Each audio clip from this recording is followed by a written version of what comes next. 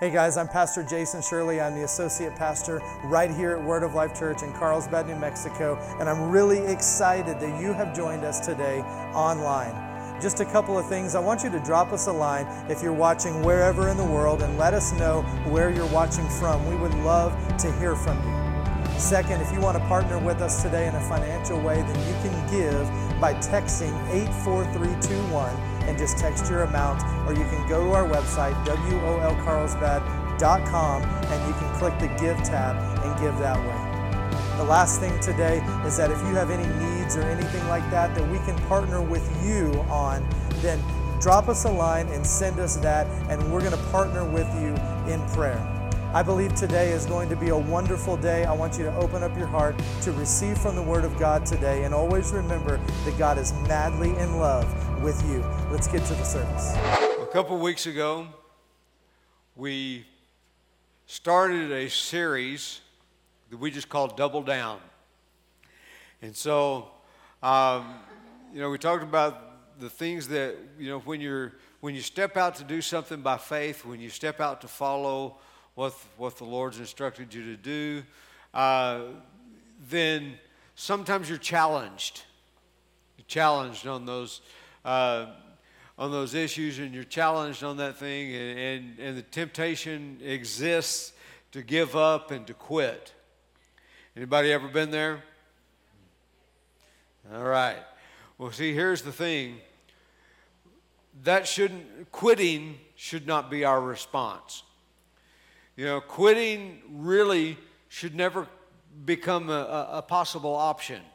When the Lord's given you an instruction, giving you something to do, quitting is not how. It's not the way to deal with it. It's not how you deal with that situation. And so you say, well, what do you do? Well, what you do is you double down. Praise God. And so, there are some things that we made a decision that we were going to do as a church, and when we were faced with a pandemic in our nation, and we were faced with a situation of for a while we weren't able to have services open to the public, and then we went to 25% capacity. Now we're at 40% capacity that we're permitted to have, but we're a missions church. We historically have traveled the world preaching the gospel of Jesus Christ and working on a foreign mission field. Right now, that's not even something we can do because it's not just the U.S. government that is challenging us on that, but also the government of the countries where we go to work. Their borders are closed, and they're not permitting outsiders in. And so what do? Well, we double down. Sometimes doubling down means that you find another way to do what you've been called to do. Praise God. But you don't quit. You look for another way to do it, and the Holy Spirit, His wisdom will give you, something that we pray for is divinely inspired ideas. The word inspired means breathed. All Scripture is given by inspiration. A literal translation of that verse is all Scripture is God-breathed. And so when we look for divinely inspired ideas, we're looking for ideas that are God-breathed. And when you exhale, your breath comes out of the inside of you. And so divinely inspired ideas come out of the inside of God. They are breathed into us from God. Praise God. And so one of the things that, as I began to look at this and think about this idea of doubling down, one of the things that we set out to do around here was to correct God's reputation. How many know that God has a reputation that it's not it's not a reputation that he built for himself, but it is a reputation that uninformed and unlearned men have created for him. Did you know that you say, well, that person has a bad reputation. Well, is that reputation because of something they did, or is it because of something somebody said they did? You know, and a lot of times a person, their reputation may not have anything to do with what they did. It may have entirely to do with what somebody else said they did. And, you know, so God has been inaccurately represented, and he has a reputation which is not the greatest reputation. But it's not because of what he did, because he's only good. Praise God. And if his reputation was based entirely on what he has done, he has a flawless reputation. Praise God. But his reputation has to do with things that people mostly, let me say it this way, I'm not even talking about unbelievers. I'm talking about people who name the name of Christ, people who confess Christianity, people who are, let me say it this way, religious people have given God a bad reputation. And so we have set out to correct his reputation. Now, that's not an easy thing to do, because when people have a certain idea in their head about something, a lot of times it's really difficult to change that image and that vision that they have in their mind about something, particularly when it comes to their view of God and their beliefs about God. And so you know, when it comes to correcting that wrong reputation, then you run into some people who want to butt heads with you about it, and you know, and they want to say, well, that's not right. You're wrong, because this is the way we've always believed it, and this is the way, you know. And they usually have some scriptures to quote that they believe back up their position. But we want to correct the wrong things that have been said about Father God. Praise God. Now, I put down some things here, some reputations. I actually got this from a book I was reading.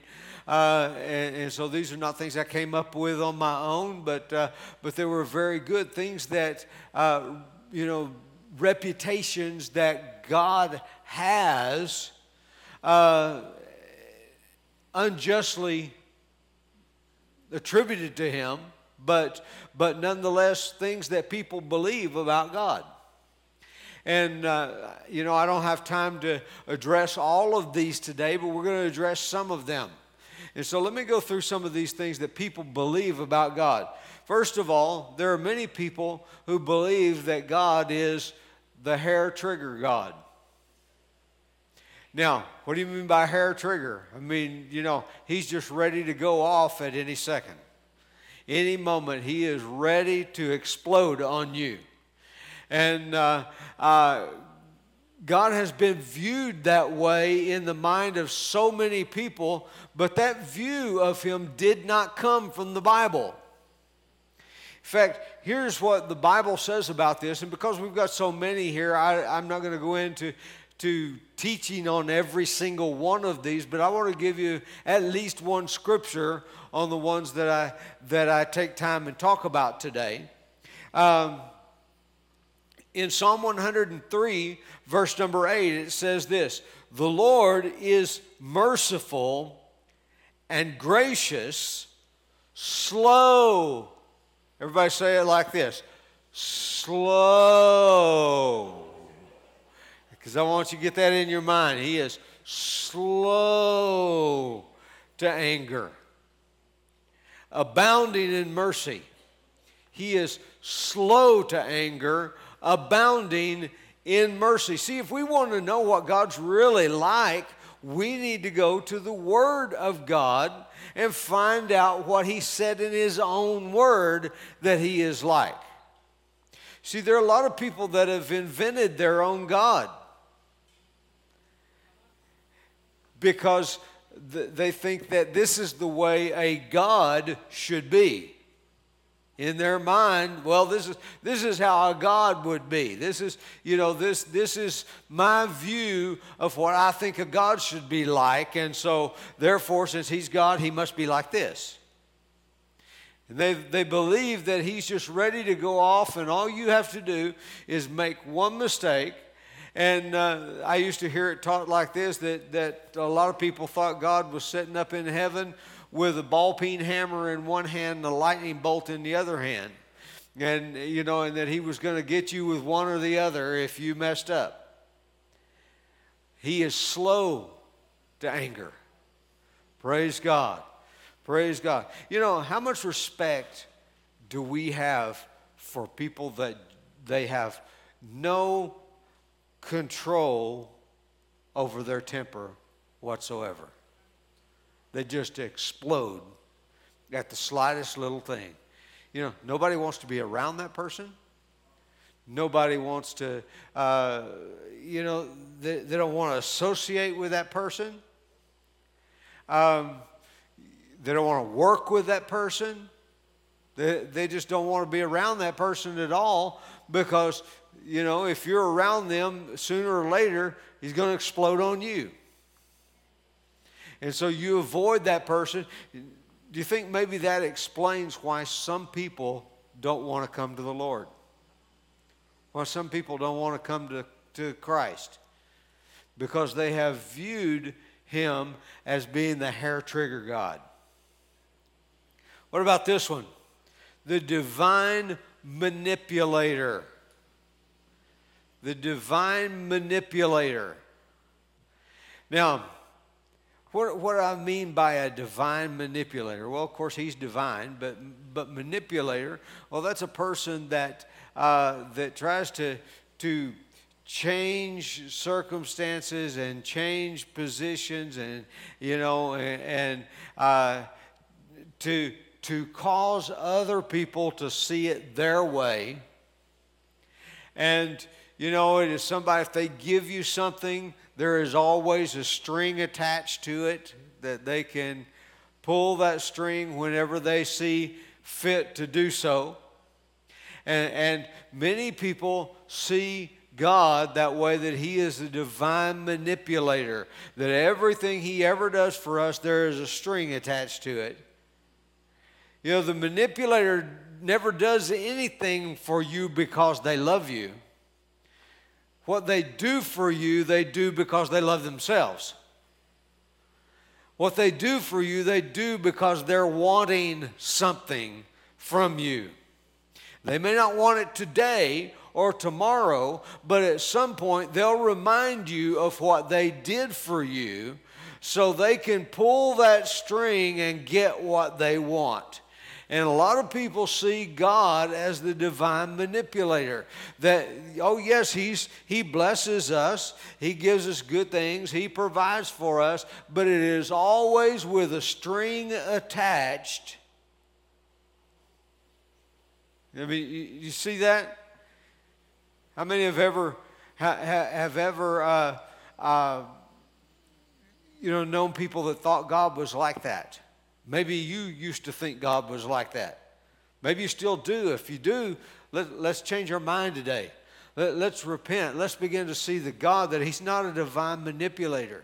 See, Jesus came, God so loved the world that He gave His only begotten Son, John 3:16, that whoever believes upon Him would not perish, but have everlasting life. So what God did in giving His own Son was not about Him, it was about you. Praise God. He gave His Son because He loves you. Hallelujah. Now, let's get this. In Luke chapter 6, verse number 35, it says, But love your enemies, do good, and notice this, lend, hoping for nothing in return. Now, Jesus is teaching the people this, teaching his disciples and those that were listening to his teaching. He was teaching them this. He said, lend, hoping for nothing in return. And so one thing I learned is that if Jesus said you need to do a certain thing a certain way, then you can mark it down that that's his way of doing things. He does things that way. He doesn't tell you to do things one way that is contrary to the way he does things. So in other words, if God gives, he gives, what did it say there? Hoping for nothing in return.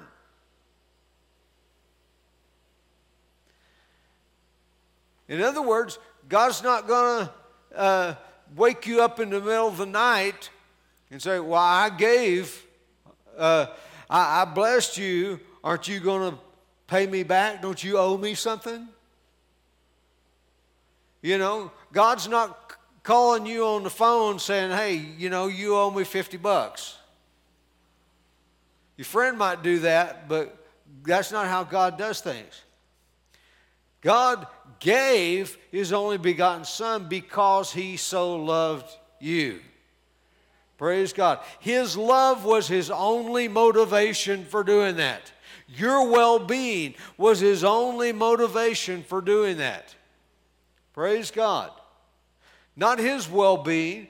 Do you know that if nobody ever gave their life to Christ, if nobody ever accepted Jesus as their Savior, you know what? He's still God, and he still he still lives in heaven.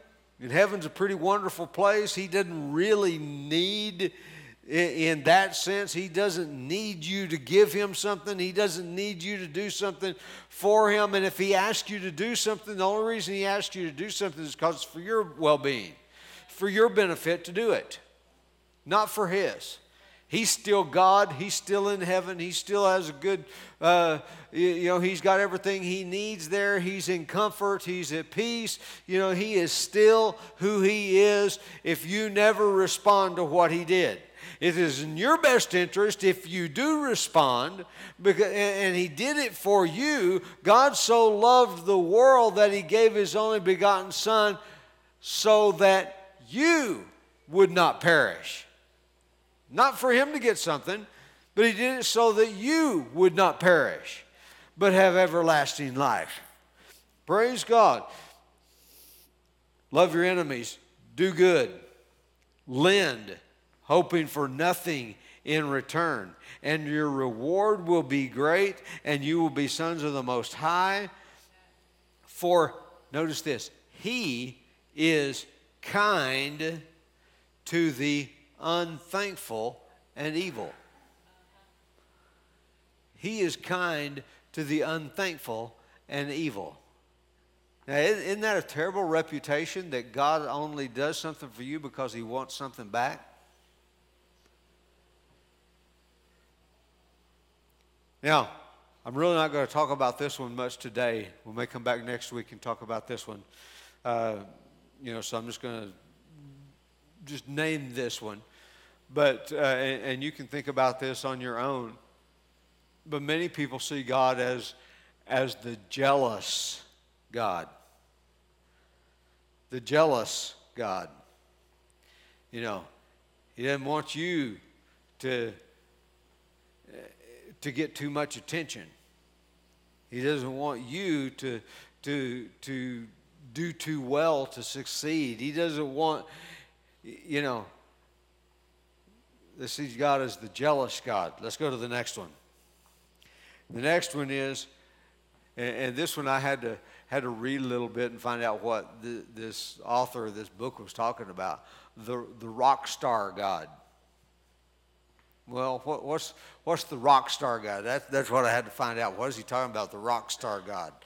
And so in Psalm 103, verse number 7, he made known his ways to Moses, and his acts to the children of Israel. Now that gives us a little bit of a clue as to what we're talking about here. The rock star God. You see, why do people want to be around celebrities? Is it because they're truly interested in knowing that person? Is it because they're truly interested in getting to know the heart of that person? No. Well, I got my picture taken and got the autograph of a celebrity. Well, why are you telling somebody that? Why are you showing, I got so-and-so's autograph? Was it because you wanted to know that person's heart, or was it for bragging rights for yourself? I got so-and-so's signature, their autograph. I'm not interested, even celebrities that they don't even really like. Just because they're a celebrity, they want their autograph. It's really not because they're interested in that person's heart and knowing what that person's all about and getting to know them in a personal way. If they do want to know them in a personal way, it's so they can brag about it. Well, you see, here's the thing that let's look at the other side of that. What is the rock star? Why do they why do they want to be the rock star? Why do they want to be the celebrity? Why do they want to be famous? Why do people want to be famous? Because they want people to want to be near them. They want the crowd, the adoring fans. And God is not the rock star. Praise God. In Psalm 103, we just read that, but let's look at it again. He made known his ways to Moses. Do you realize Moses wanted more? He said he made known or the children of Israel saw his acts. They saw his performance.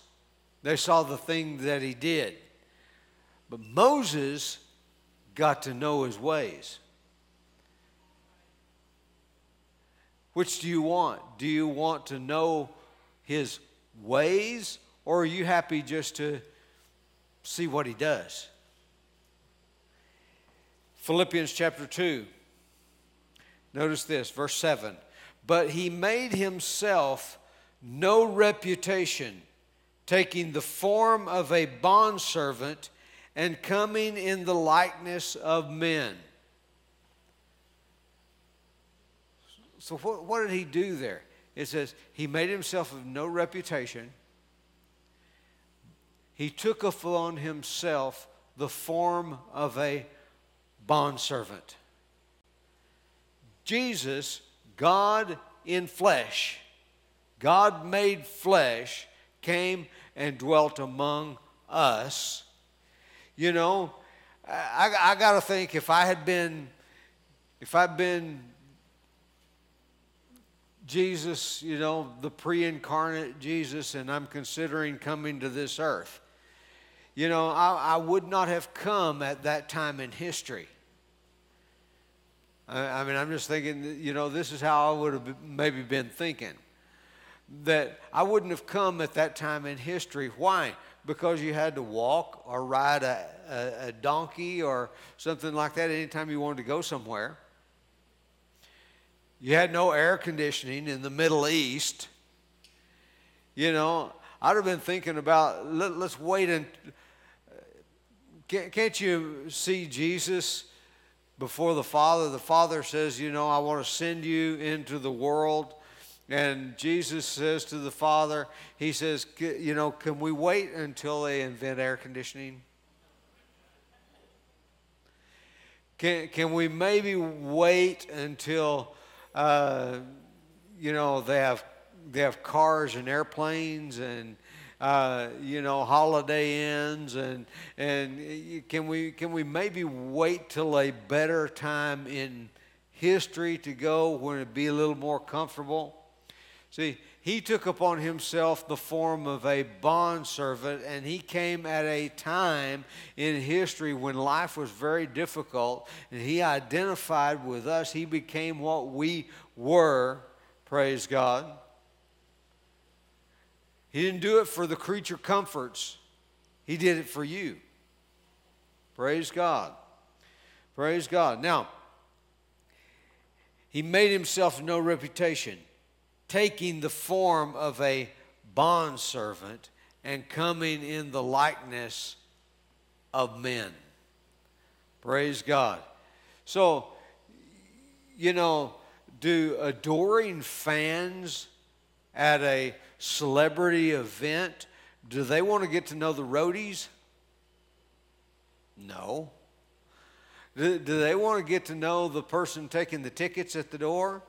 Do they want to get to know the person who is walking around outside in the foyer or the concert hall with a broom and a dustpan and a mop to clean up after somebody that messes things up? Do people want to get to know that person? No, they want to get to know the rock star. But they want to know the rock star not because they really care about the rock star, but they want to get to know them because of their celebrity.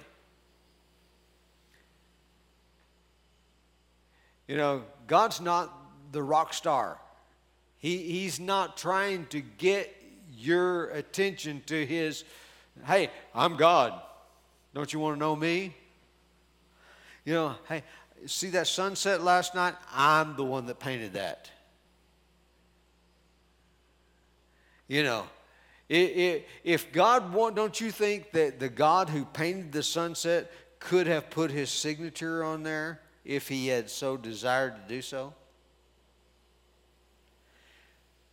Why did he create that sunset? So you could enjoy it. He didn't create that sunset to draw attention to himself. Although we can see his handiwork and our attention is drawn to him, if we know where it came from and we know that he's the creator, then our attention is certainly drawn to him, but that's not why he did it. He did it without the signature just so you could enjoy it. Praise God. Praise God. Now,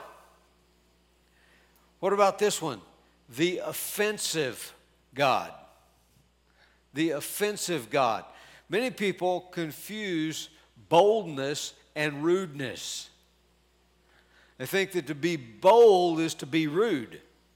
If you're bold, many Christians, they're proclaiming boldly the gospel, but in reality, they're proclaiming rudely the gospel.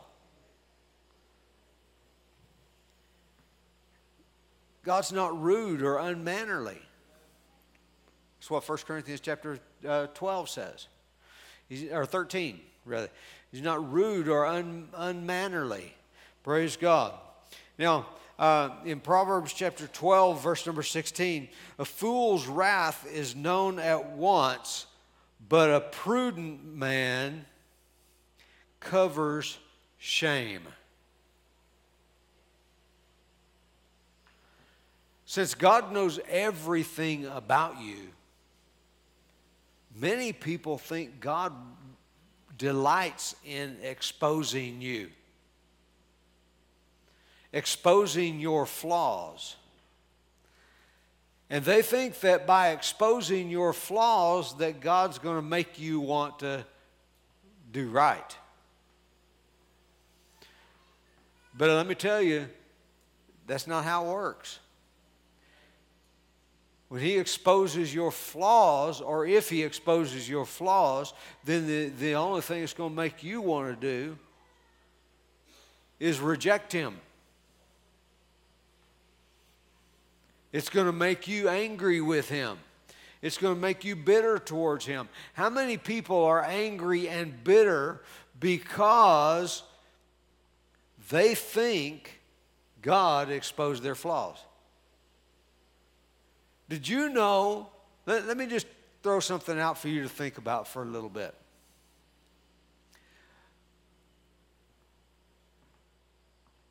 If you commit a crime, nobody knows about it, you know.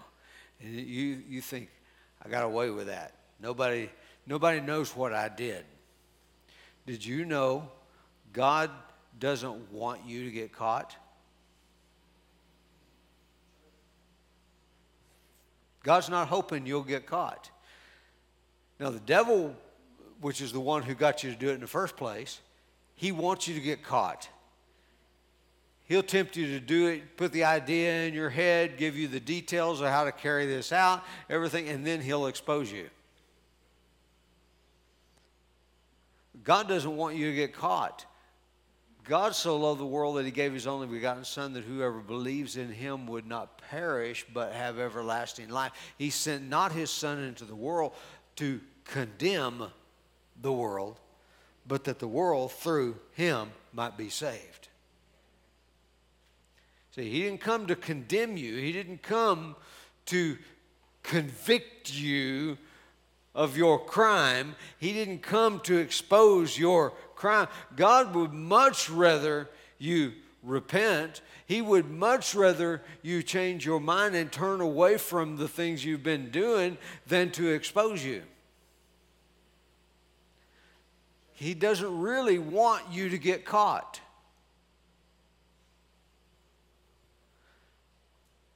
Praise God. Revelation chapter 3, verse number 18 says this: I counsel you to buy from me gold refined in the fire, that you may be rich, and white garments, that you may be clothed. And then notice this right here, that the shame of your nakedness may not be revealed. Wow. This is what Jesus is saying. He says that the shame of your nakedness may not be revealed. He counsels you, buy gold from me, buy garments from me. Let me do this for you so that we don't have to expose the shame of your nakedness, the shame of what you did. Praise God. He's turn to me so that your shame doesn't have to be seen. Now, I've had people come into my office at times. The Lord taught me this out of this passage of Scripture, Revelation chapter 3.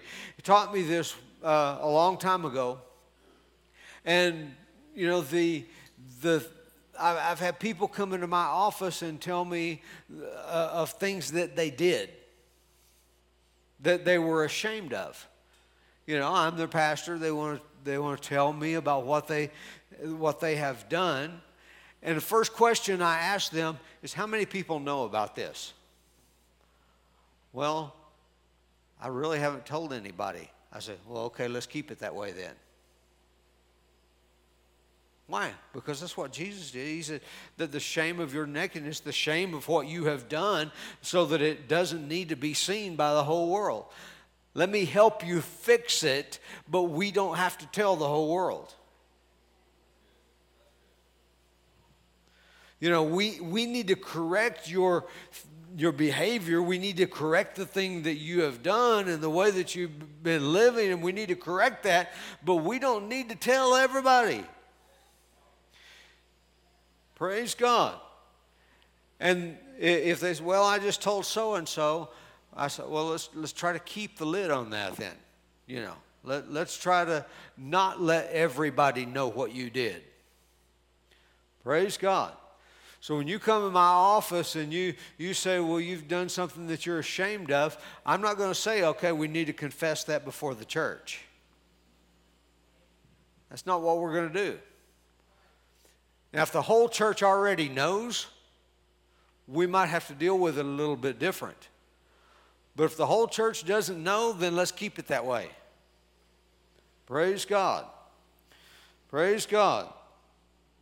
Now, it says, I counsel you to buy gold refined in the fire, that you may be rich, and white garments, that you may be clothed, that the shame of your nakedness may not be revealed, and anoint your eyes with eye salve that you may see. Praise God. What about this one?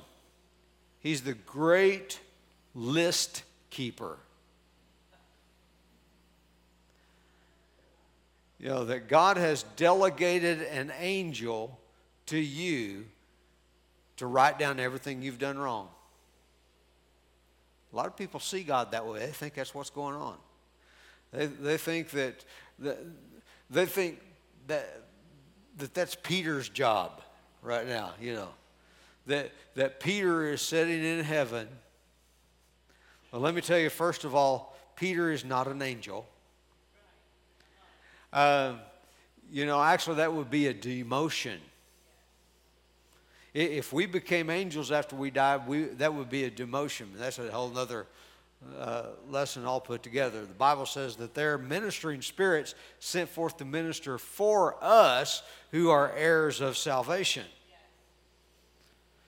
So you don't become an angel when you die. That's for another day. But anyway, it is not Peter's job to sit there looking down, and you know, he's not sitting at a desk with monitors where he sees every move you make and he writes down everything you do. You know, one of the things that there were some tracts. Who knows what I mean when I talk about a tract? The little pamphlets that you hand out when you are sharing the gospel with people. You give them a tract to read. And there's a tract that became quite famous, and it was called "This Is Your Life." And the guy died, and he went to heaven, and he's it was in question whether he was going to stay or not, but you know, he's standing there at the pearly gates, and they pull down the big screen and start the movie, and it shows, you know, there's this movie. This was your life. Remember when you did this, you said this off-colored thing to to this person, and you laughed at their dirty joke, and you cussed somebody out, and you stole a piece of bubble gum when you were a kid, and it's got all of these events of your life. And then it came, you were in church, and the preacher gave an invitation, and you did not respond, even though the Spirit of God was drawing you to come to Christ, but you didn't respond. You sat there and didn't come, and then that night you were in a car wreck, and now you're standing at the pearly gates watching This Is Your Life. And this is what this tract was all about. No wonder people think God really wants to expose everything I've ever done wrong. He's the great list keeper. He's keeping a record, and I always say it like this: God's not Santa Claus. He's making a list. He's checking it twice to see if you've been naughty or nice. God's not Santa Claus, and he's not, the list doesn't exist. In fact, in 2 Corinthians chapter 5, verse number 19, it says that God was in Christ reconciling the world to himself, not imputing. Now, where imputing means counting up, to keeping track of, keeping a record of their trespasses to them, and has committed to us the word of reconciliation. So who's he talking about? He's talking about unbelievers, and he says God is not counting up their trespasses against them. Now get this. Some people would say, okay, yeah, God's not counting their trespasses of unbelievers. But once you accept Jesus as your Savior, he starts the book on you. I think, now how ridiculous is that? To think that when I was the devil's kid, he wasn't counting. But now that I'm his kid, he starts counting. When I was serving the devil, He didn't count my trespasses against me. But once I accepted Jesus as my Savior, He started counting every single thing. Now, what a terrible reputation that we've given God.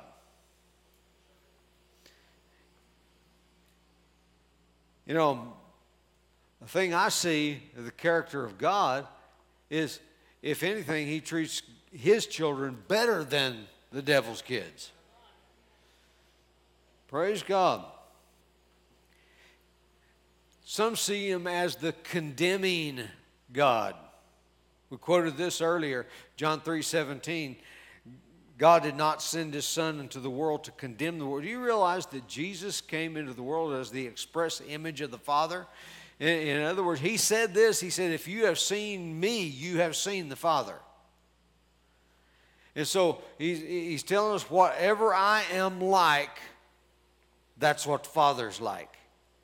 And He says, I only do what I see my Father do. I only say what I hear my Father say. And so whatever you see in me, this is Jesus saying, whatever you see in me, this is what Father's like. And here He says that God didn't send me into the world to condemn the world. So if Father is a condemning Father, then Jesus would have said, God sent me into the world to condemn you. But that's not what He said. He said, God didn't send me to condemn you. God did not send me to condemn you, but that the world through me might be saved. Praise God. Praise God. You see, some see Him. I'm just going to read these others and hit this very quickly, and we'll come back and hit some of these again with in more detail another day. But notice this. Some see Him as the proud God. The Bible says pride goes before downfall. I don't think He's a proud God. Some see Him as the needy God. Like He needs to be worshiped. Oh, we need to worship Him because He needs to be worshiped. Why did I worship Him? Not because He needs to be worshiped. I worship Him because I need to worship Him. And I want to worship Him. I can't help but worship Him when I know Him. Not because He's needing to be worshiped. Some see Him as the angry God. We read a scripture already, say slow to anger. Another passage says He does not keep His anger forever. Praise God. In fact, there's a passage, I'll bring this out next time I talk about this, but there's another passage that said he swore He would not be angry with us. So why do we see Him as always being angry? Some see Him as the terrible God. Well, really, that word terrible, it really means an awesome, awe-striking God. And so in that case, if we define terrible correctly, He is a terrible God. He is an awesome, awe-striking God. But He's not terrible in the sense that He's bad. Some see Him as the distant God, like He's out there, the man upstairs, the big guy in the sky,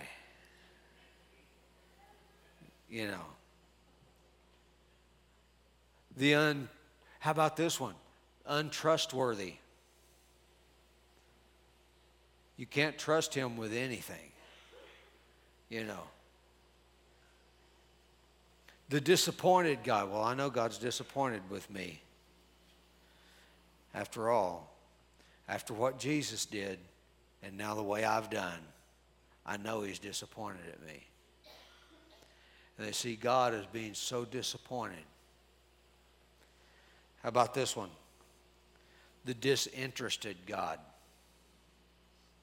God doesn't care about anything that's going on in your life. He's not interested in that. He don't have, well, I know you're busy, God, and I know you got a lot to do trying to keep the world going and everything.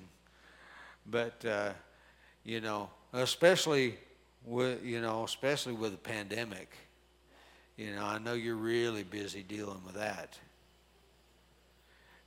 But I just come, I don't want to ask too much. I just want to ask this little bit, just this, and the only reason I'm doing this is because I'm desperate. I don't know where else to turn but to you. And he says, come back, let's make an appointment. And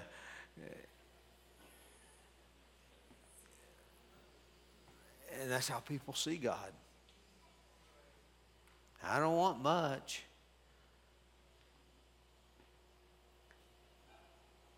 But you see, the incorrect reputation that we have given God, and I'm talking about religion, that religious people have given to God, has turned many a person away from God. And because many people think that all that came right out of the Bible,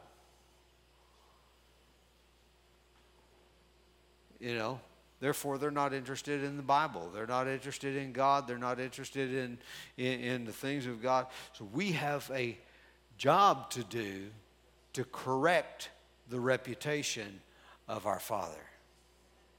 Praise God. And what are we going to do? Because it's being challenged. It's being challenged by religious people. So what do we do when we're challenged?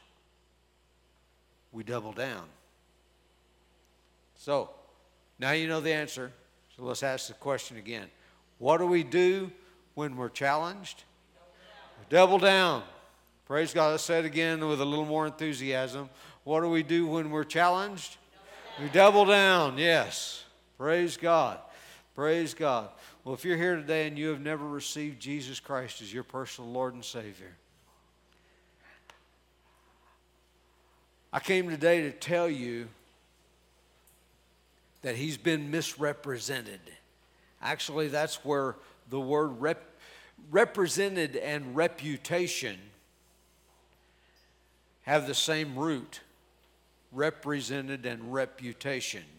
Can you see that? You got the very same root.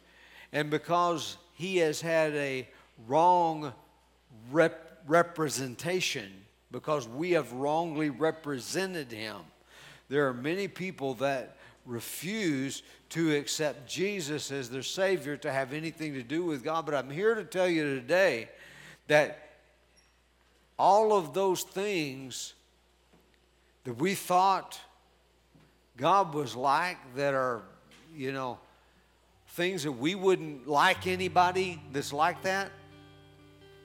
We wouldn't want to associate with someone that's like that. Well, I got to tell you that that's a wrong reputation. God didn't earn that reputation. Religious people gave him that reputation. But his own reputation is, he so loved you that he gave his only begotten Son. And whoever believes upon him would not perish. And it was for your benefit, not his. Praise God. He was unwilling that you would perish. But his will was that you begin to see him as he truly is. Praise God. And for you to know him, he wants you to know his ways, not just see his acts. He wants you to know why he does what he does. He wants you to know why he sent Jesus into the world. He wants you to know why he has certain instructions for your life, because it's for your benefit. It's for your good. Praise God. Not for his. not to appease Him. Many people are trying to appease God, but He's already been appeased by the blood of Jesus, which He gave for you. So if you have never seen God in that light as we have presented Him today, but you see Him and you say, now that's a God I could actually follow. That's a God I could actually turn to. That's a God I can actually trust. That's a God that I could trust for my salvation. That's the God we want to present to you. And He said this, that if you confess with your mouth the Lord Jesus, and you believe in your heart that God raised Him from the dead, you will be saved. For with the heart one believes unto righteousness, and with the mouth confession is made unto salvation. Praise God. Praise God. So if you're here in this room today, or if you're watching me online, I'm going to lead a prayer, and I'd like everybody to join in this prayer. If you have never received Jesus Christ as your personal Lord and Savior, and you mean what you say when you repeat this prayer, when we get to the end of it and we say amen, that means so be it. And at that moment, if you mean what you have just said, praise God. Now, if you don't mean it, nothing's going to happen. But if you mean what you said, you will at that exact moment be saved. Praise God. So let's say this together. Say, God in heaven, I thank you that you sent your Son Jesus to die on a cross for me, to pay for all of my sins so that I wouldn't have to pay that penalty. Father, you raised Him from the dead so that I could have new life. Right now, I choose Jesus to be my Savior. I trust you, Jesus, with my eternal salvation. Thank you for saving me. Be my Lord. Here we go. Amen. We value you, and we want to hear from you. If you made a decision for Christ today, you can select I Choose Jesus on our website, and we've got a couple videos for you to watch so that you can get started on your walk with God. We've also got a free ebook that you can download right from our website called I Choose Jesus, and I want to encourage you to do that. Once again, thank you for joining us, and remember that God is madly in love with you.